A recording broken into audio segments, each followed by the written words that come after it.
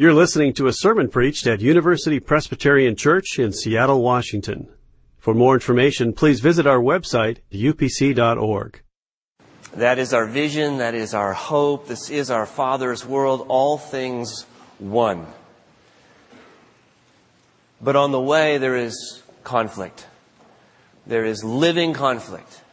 Each and every one of us. Sometimes you have to fight. But the question is, and always will be, how? Well, in our text this morning, we catch Moses, the first and great apostle, giving a sermon on the plains of Moab to the second generation of Israelites on the eve of their arrival at the promised land. And he gives them non-conventional instructions for the engagement of conflict. Let's open up our Bibles and look at those instructions and see what they have to say to us as well for our conflicts. That's Deuteronomy chapter 20, verses 1 through 9. You'll find that in your pew Bible on page 154. And if you're able, would you stand with me and let's read God's Word aloud together. Deuteronomy chapter 20, verses 1 through 9. When we're done reading, I'll say, "This is the Word of the Lord." So that if you believe it, you can say, "Thanks be to God." Listen carefully. You're reading God's holy Word. "When you go out to war against your enemies and see horses and chariots, an army larger than your own, you shall not be afraid of them. For the Lord your God is with you, who brought you up from the land of Egypt. Before you engage in battle, the priest shall come forward and speak to the troops, and shall say to them, 'Hear, O Israel, today you are drawing near to do battle against your enemies. Do not lose heart, or be afraid, or panic, or be in dread of them.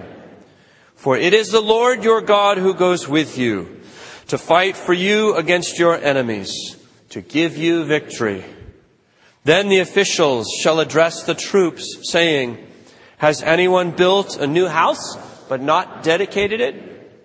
He should go back to his house, or he might die in the battle, and another dedicate it. Has anyone planted a vineyard, but not yet enjoyed its fruit? He should go back to his house, or he might die in the battle, and another be first to enjoy its fruit.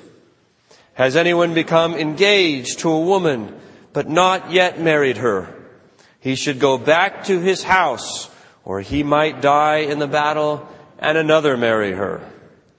The officials shall continue to address the troops, saying, 'Is anyone afraid or disheartened? He should go back to his house, or he might cause the heart of his comrades to melt like his own.' When the officials had finished addressing the troops, then the commanders shall take charge of them." This is the word of the Lord. Heaven and earth will pass away, but what you just read never will. Please be seated. Well, I might have hoped that you would have forgotten, but a couple of weeks ago, I promised during this series to take on the tough question of the conquest of Canaan and all the killing that we see in parts of the Old Testament. I was kind of hoping you'd forget and that I'd be able to duck this one, but I have a feeling some of you have remembered. And it's important that we don't overlook this. Because for one thing, this is the history of our tradition. It's history. For another thing, this is part of God's revelation. It's Scripture. The Apostle Paul says, all Scripture is inspired by God and profitable. And then thirdly, there is something about the character of God that we would miss if we averted our eyes just at this moment. Jesus is the Prince of Peace. Do we not confess that? Jesus is the Prince of Peace. God is love. And so it is so troubling to us when we come to a passage like this where here God is giving instructions for war. Now we ought not to be surprised. As you recall, Moses is working here apparently with the 10 Commandments. And in chapters 19 through 21, he's dealing with the 6th commandment, thou shalt not murder, and the implications thereof. But more than just giving instructions for battle, and more than just acknowledging the inevitable realism that we will fight, he actually sends his people into battle. If we read further down into verse 17, we'll see where Moses says, you shall annihilate the Canaanites. What do you do with that? the Prince of Peace, the God of love. Well, I got to say, I wrote about a half a dozen sermons this week, and I threw them all away. I'm not going to give one of them to you. I had sermons that would try to make this somehow palatable to you. Sermons that would talk to you about the nature of revelation that's progressive. We don't see the fullness of God in these early days. Sermons about how Israel represents the kingdom of God in very temporal, material, physical ways, not spiritual the way it's represented to us today. Sermons about how what happened at that time was a specific intrusion into time-space history of heaven and hell to demonstrate the reality of those eternal truths. I had sermons about how there's a difference in ethics, the cultic laws and the civil laws of the Old Covenant versus the New Covenant.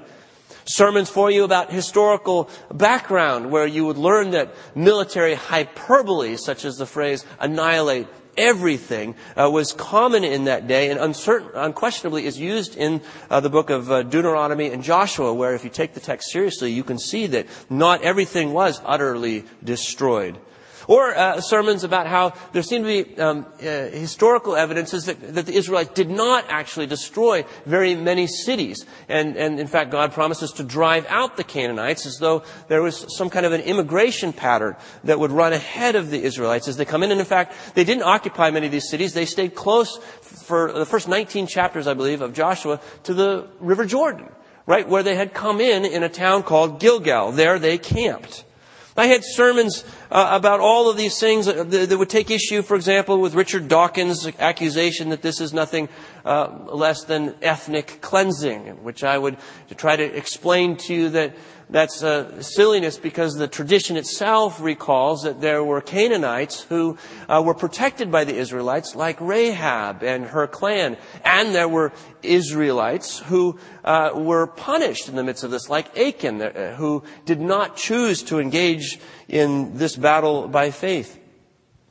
But I began to get dissatisfied with all of these approaches because every single one of them sort of made me feel like I was trying to be the clever attorney to get God out of the box. You know, as though God needed my defense somehow. And I thought, I don't really want to preach a sermon that after the fact you could call it God in the hands of angry sinners. Right? No, God doesn't need that. And more importantly, you and I need more than that. We need to know that there are times when we come to the Bible and we come across something that we just can't make sense of, that we just don't understand. And if we are going to live our lives in the presence of a living God, then that is going to have to be more often the case than not. Yes, we can build our God paradigm boxes and we can try to cram everything we know about God within that box. But if you want to live with a living God, you've got to invite Him sometimes to come into that box and expand it and break it into pieces. And just to sit like Job does with the question. And I have to acknowledge in humility, well, I guess I wasn't there when you laid the foundations of the earth. To let God be God and to live in the mystery. I think if we explain this all away, I think if you could answer all of my questions about these sorts of texts, I might feel a little bit better about what happened back then, but I don't know that I would feel any better at all about my conflicts today. I don't know that that would help me one bit with the relationships that are conflicted in my life today. What I need is not to know what happened then, but need to know who God is today. The living God today. So what I would like to do in my remaining few minutes is to address the question of who is this God with whom we are sitting? Who is the living God? And if we could answer that question, we might know what it means to live with this God in the midst of our conflicts. And if I were to summarize what we learned from this text in 2 words in answer to that question, I would say these 2 words: God fights.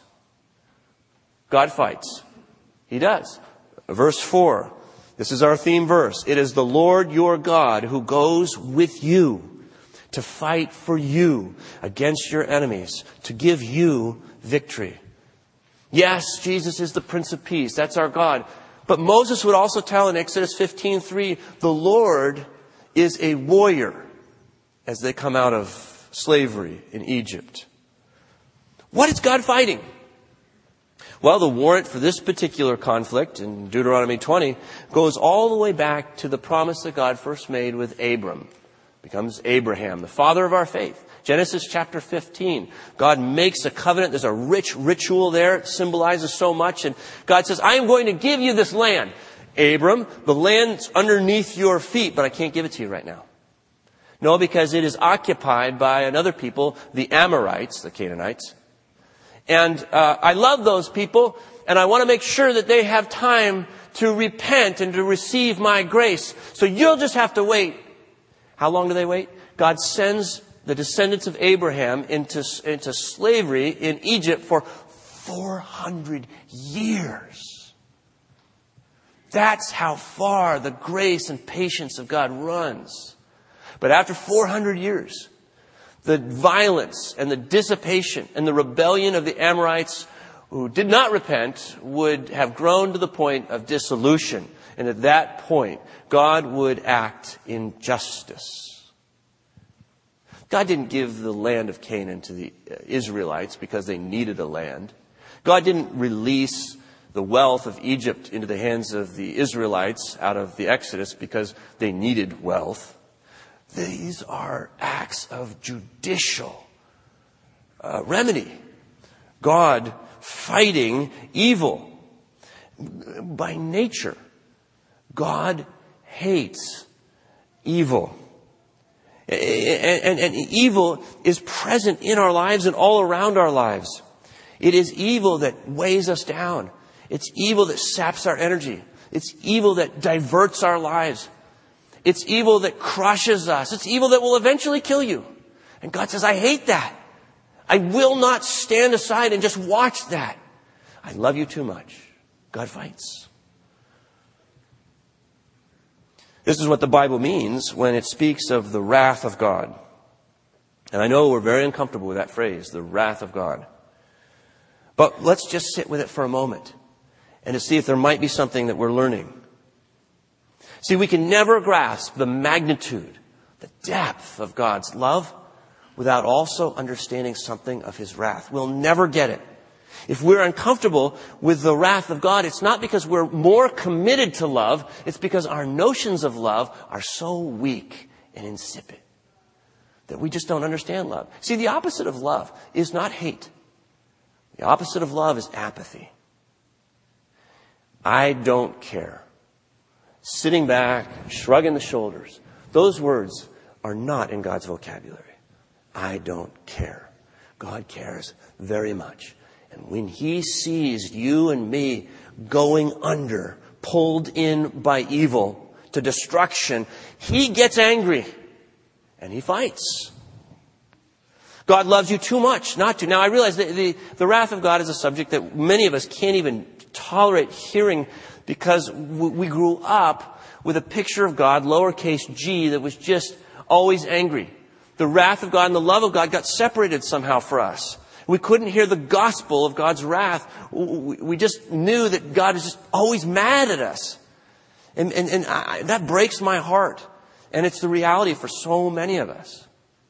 The same token, there are many of us who grew up with a God, lowercase g, that was just pure sentimentality. Again, the wrath of God and the love of God were separated, and we had a picture of God who just would never dare to hold anybody accountable, to make a demand of anybody, or even to intervene for sensitivity. And He just sits there in the cosmos and thinks warm thoughts towards everything and everybody. No. God sees us in danger. He sees my bitterness that begins to eat away at my relationships. He sees our pornography that saps our capacity to truly love. He sees our addictions to alcohol and drugs that destroys our freedom in life. He sees our materialism that wraps everything around our self-centeredness. And God says, no, I have so much more, so much more. I have true peace and life and joy. I sat next to a woman on the airplane not long ago, and I was opening up my books, and I had Hebrew open, and I could tell she was looking right, over trying to. So I knew I wasn't going to be able to avoid the conversation. And you know what that's like as a Christian on an airplane. And so we got talking about Jesus, and she said, I just have great respect for Jesus. Just a wonderful guy. And by the way, I've never found anybody who doesn't have anything but respect and admiration for Jesus. But she says, the cross business, that's just not for me, too much negativity. And I said, wait a second. And I tried to explain to her that there wouldn't be anything more negative than the fact that there actually was a God who would sit back and just watch evil devolve and destroy creation. And by the same token, I can't think of anything more beautiful than this claim that there is a God who steps into the sinful nature of humanity to turn all evil against himself and to absorb it, and so deliver the creation and everybody with faith in Jesus Christ from evil. That is the wrath of an angry God in the service of his love. It is the Lord your God who goes with you to fight for you against your enemies, to give you victory. So what does the wrath of God mean for our conflicts, the ones we have today? What does it mean for us? What's your conflict? I realize that when I ask this question, even the question begins to incite a little fear and trepidation. Because I realize that there are many of us who feel that the doctrine of divine vengeance would give license to our violence. We're afraid of that, so we don't want to go there. But I think just exactly the opposite is true. And my authority on that is Miroslav Volf. And he's an authority not just because he's a theologian at Yale University, but because he grew up in the cycles of violent revenge in Serbo-Croatia. And he has watched brutality up close. And Miroslav Volf has made the observation that those parts of the Christian tradition that have been most opposed to violence and most engaged with peace are those who do not hesitate, he says, to speak about God's wrath and judgment.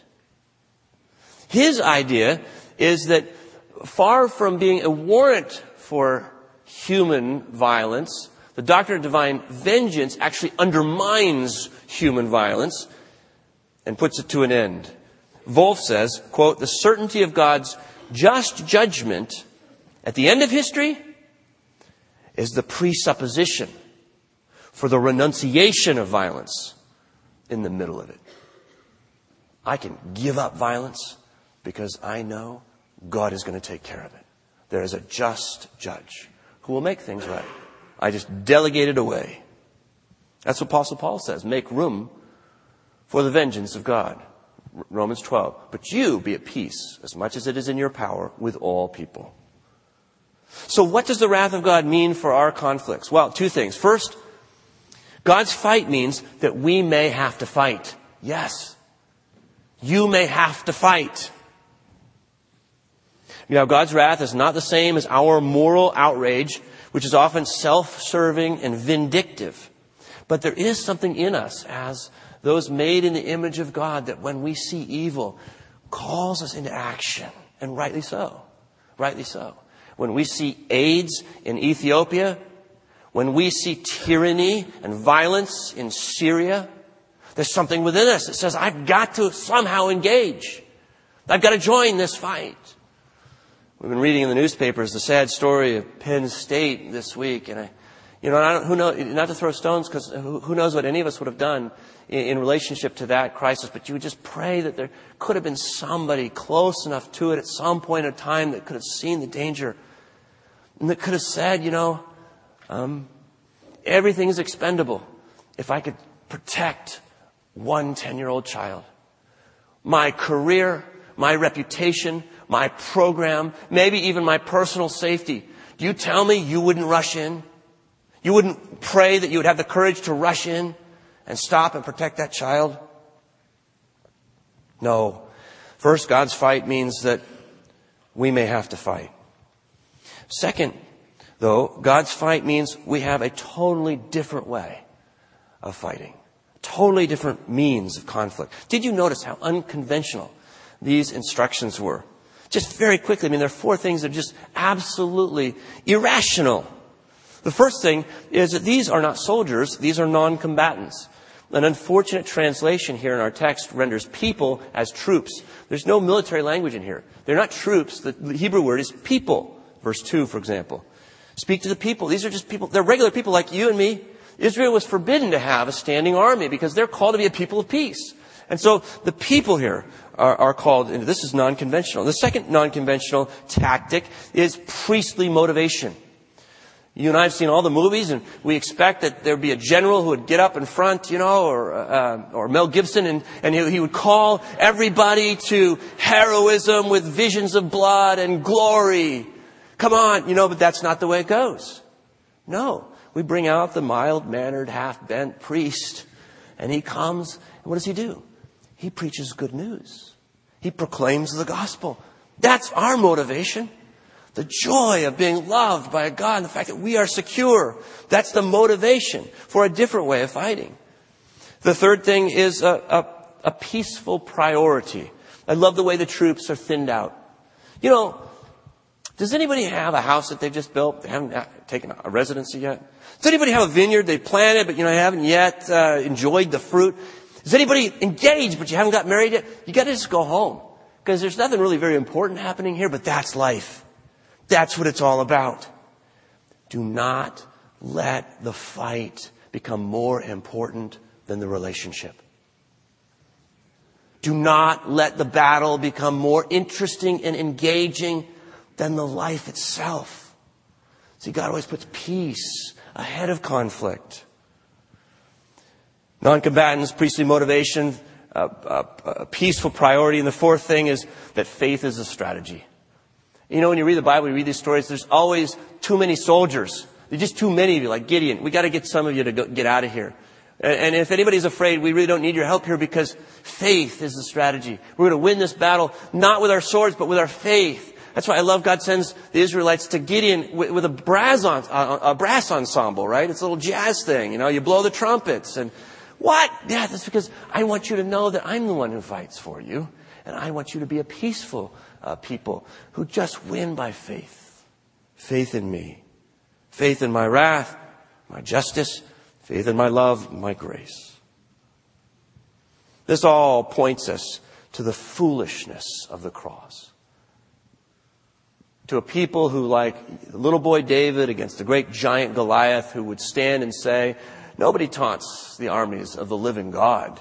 And in his faith, he knows that power is perfected in weakness. And that's what the cross is all about. The power, the perfect power of God in the crucified Messiah.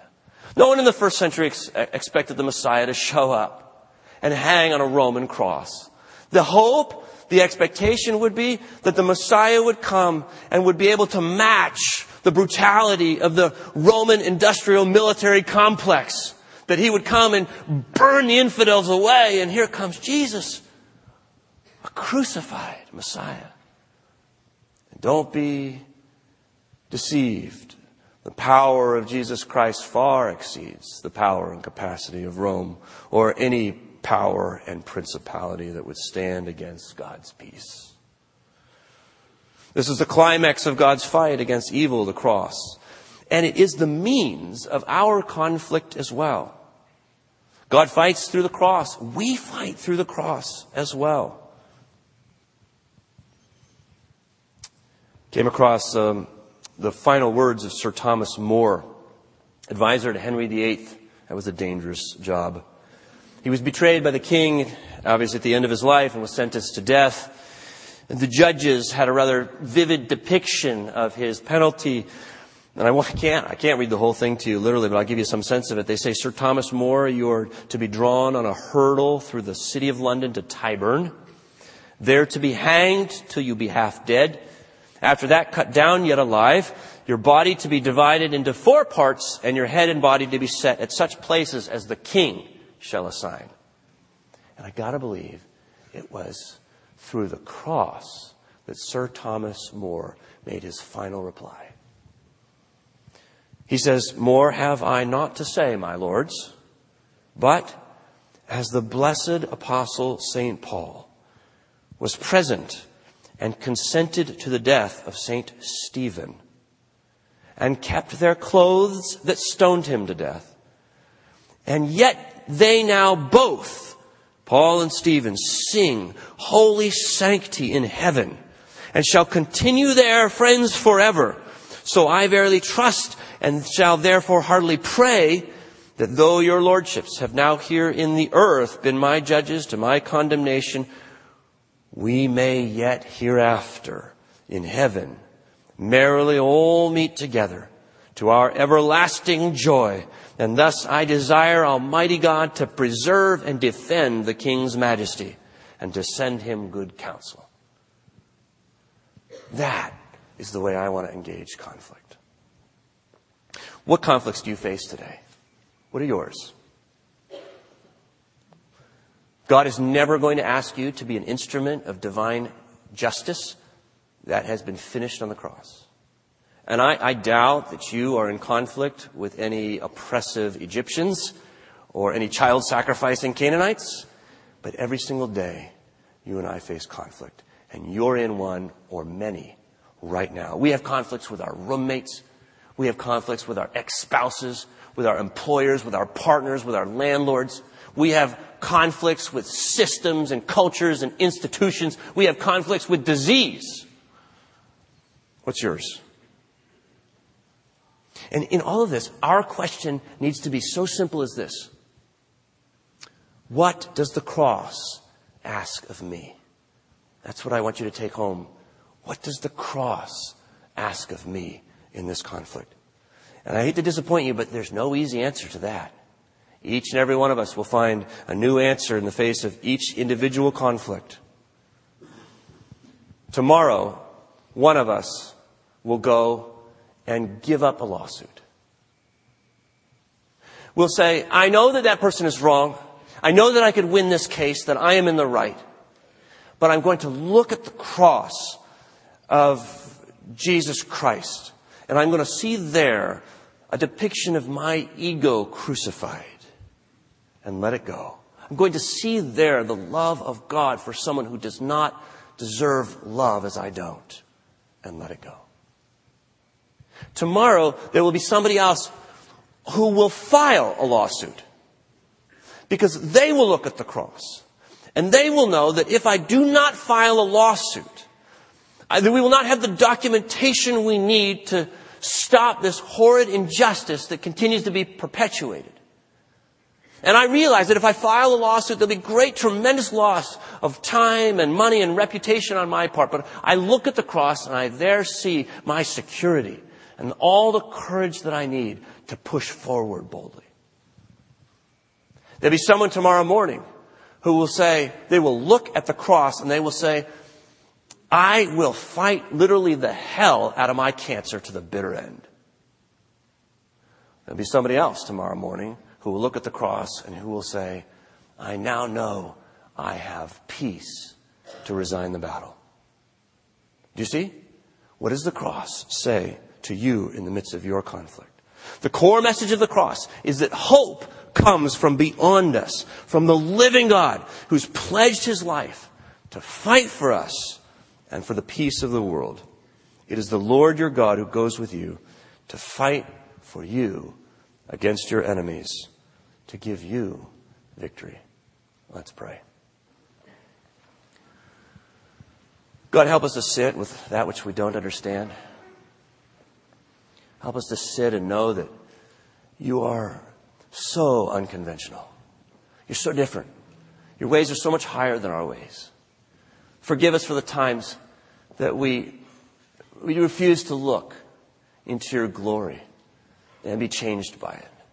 But now commission us to be agents of reconciliation, to engage the battle of the kingdom of God, and to engage it in your way, as only we can do, as empowered by your Holy Spirit who goes with us. We pray in Jesus' name. Amen. For more UPC audio or to find out about service times, visit us at upc.org. All online audio is available on CD and cassette. To order copies of sermons and classes, please visit upc.org/audio, email audio@upc.org, or call 206-524-7301, extension 117.